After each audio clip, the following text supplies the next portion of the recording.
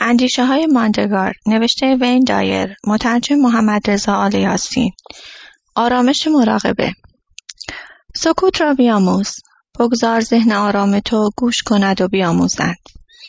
فیثاغورس 500 تا 580 قبل از میلاد.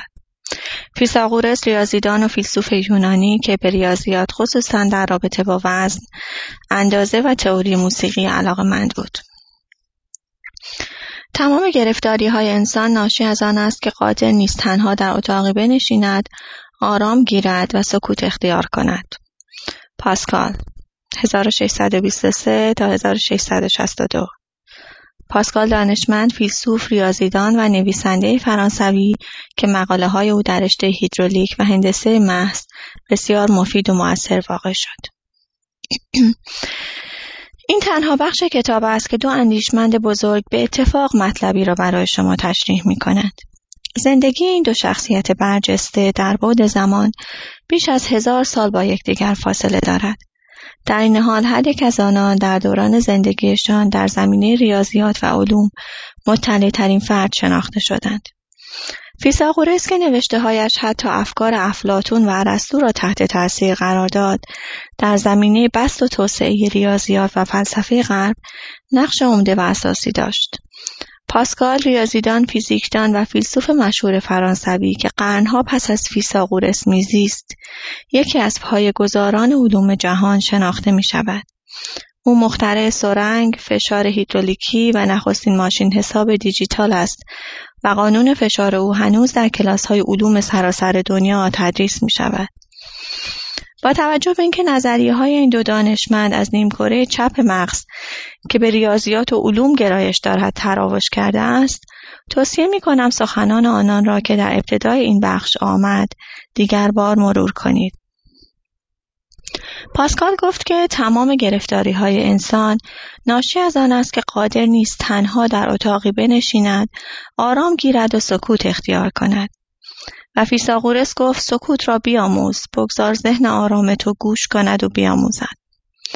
این دو نفر از اهمیت سکوت و ارزش آرامش مراقبه در زندگی که در فرهنگ ما ابداً متداول نیست سخن میگویند و تأکید میکنند که اختصاص اوقاتی به تنهایی و سکوت در زندگی از ارزش فوق‌العاده زیادی برخوردار است.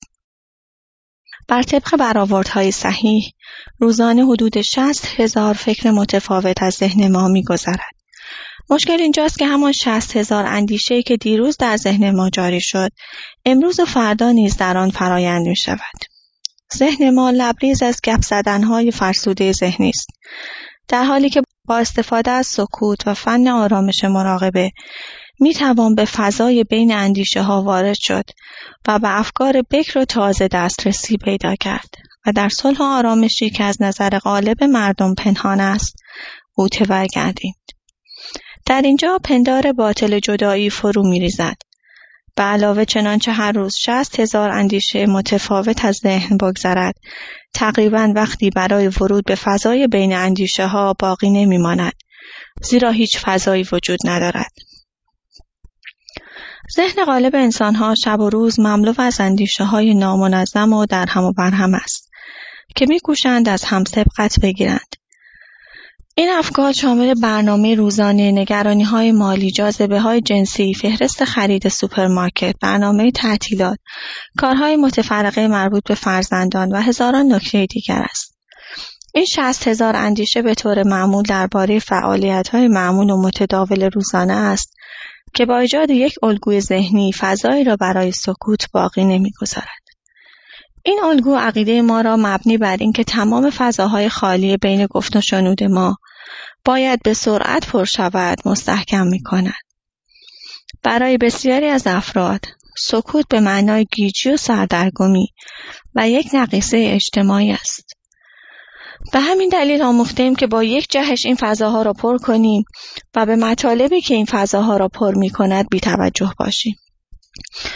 اوقاتی که در اتومبیل با سکوت می‌گذرد، ناموزون و ناهنجار به نظر می‌رسد و افراد حراف می‌دانند که چگونه این فضاها را با نوعی صدا پر کنند. این اصل در مورد ما که در زمینه استفاده از سکوت هیچ آموزشی ندیده ایم و آن را گیج کننده و دست و پاگیر تلقی می کنیم نیز صدق می کند. از این رو به گپ زدن‌های ذهنی همانند گفتگوهای بیرونی ادامه می دهیم. غافل از این که استاد باستانیمان فیثاغورس تاکید می کند هرگاه به ذهنمان مجال دهیم که گوش کند و جذب نماید، آن گیجی ناپدید خواهد شد و کانون روشنبینی و اشراق هدایتمان خواهد کرد. از سوی دیگر آرامش مراقبه بر کیفیت پرجنب و جوش روزانه ما نیز تأثیر می‌گذارد. تمرین‌های روزانه مراقبه تنها ابزاری است که نیرو و راندمان مرا در سطح هوشیاری بیشتر افزایش داده و روابط رضایت بخشتر و اتصال نزدیکتر به خدا را به من ارزانی کرده است. ذهن انسان به یک حوض یا برکه شباهت دارد. انواع تلاطم در سطح برکه مشاهده می شود، اما سطح تنها بخشی از برکه است. عمق برکه و یا ذهن شما ساکن و بی حرکت است و در همین جاست که طبیعت برکه و یا ذهن راستین ذهنتان آشکار می شود. با رفتن به زیر سطح به فضای خالی بین افکار دسترسی پیدا می کنید. این فضا به طور کامل خالی، ساکت و غیر قابل تقسیم است. هرچقدر سکوت را به دو نیمه تقسیم کنید، آنچه عایدتان می شود سکوت است. این پدیده اکنون نامیده می شود. شاید این جوهره خداست که یگانگیش غیر قابل تقسیم است. این دو بنیانگذار علم و دانش که هنوز یافته‌هایشان در دانشگاه و مراکز علمی سراسر دنیا مورد توجه قرار می گیرد، طبیعت عالم هستی را مطالعه کردند و تلاش و مساعیشان را به یافتن اطلاعاتی درباره رمز و راز انرژی، فشار، ریاضیات، فضا، زمان و حقایق جهان هستی اختصاص دادند. اگر می‌خواهید از نظام هستی و یا از رمز و راز دنیای خودتان سر درآورید و از چگونگی عملکرد آن آگاه شوید، سکوت اختیار کنید و از تنها نشستن در یک اتاق و غرق شدن در لایه‌های ذهنتان نترسید. نوای موسیقی در فضای بین نوت‌ها ساخته می شود. بدون فضای خالی و سکوت بین نوت‌ها به جای موسیقی سر و صدای ناهنجار خواهید شنید. وجود واقعی شما نیز فضای خالی و ساکت است که به وسیله گوشت و پوست احاطه شده است. برای نفوذ در کالبد خاکی خویش و کشف طبیعت خلاقتان ضرورت دارد که هر روز از سر صبر و تأمل اوقاتی را با سکوت بگذرانید و به فضای شعف‌انگیز بین افکارتان وارد شوید. من هرگز نمیتوانم با توصیف ارزش مراقبه اهمیت آن را به شما خاطر نشان کنم. ارزشمندی مراقبه تنها در سایه تمرین و ممارست آشکار می شود. با نوشتن چند پاراگراف مختصر درباره ارزش مراقبه قصد ندارم که شیوه انجام آن را به شما بیاموزم. کتاب‌های نظری و عملی، نوارهای کاست و ویدیویی برای تعلیم مراقبه همه جا در دسترس است. مقصودم تأکید بر این نکته است که مراقبه تنها به سالکان معنویت که روزها و ساعتها در بحر اندیشه فرو می‌روند و از مسئولیت‌های اجتماعی و کار و تولید بی‌نیازند اختصاص ندارد. تعالیم مراقبه توسط افرادی که دین و ایمان را با استدلال پذیرفتند و نیز نویسندگان قضیه‌های علمی و معتقدان قانون پاسکال نیز مورد توجه قرار گرفته است. شاید در حال تمرین تعالیم مراقبه احساس پاسکال را هنگام نوشتن این عبارت تجربه کنید. من از سکوت ابدی این فضاهای بیکرانه خوف و وحشت دارم. راهنمودهای زیر یاریتان می‌کند که بر هراس خویش در برابر سکوت غلبه کنید. ساکت بودن را بیاموزید و بتوانید به تنهایی و در کمال سکوت در اتاقی بنشینید. توجه به عمل دم و بازدم را هنگام تنفس مد نظر داشته باشید.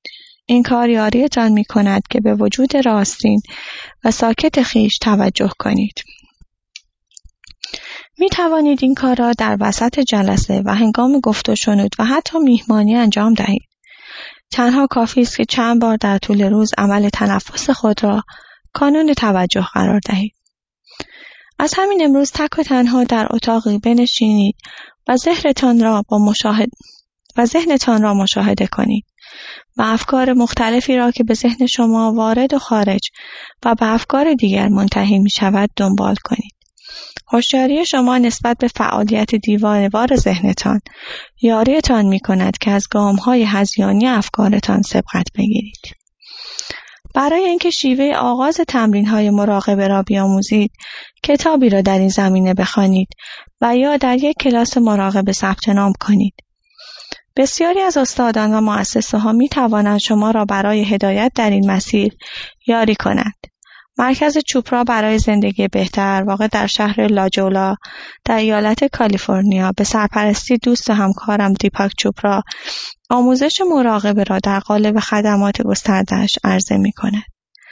نوارهای کاست و دیسک‌های فراوانی برای راهنمایی شما در دسترس است. من یکی از آنها را تحت عنوان مراقبه برای تجلی منتشر و در آن شیوه خاصی از مراقبه به نام جاب‌ها را تشریح کردم.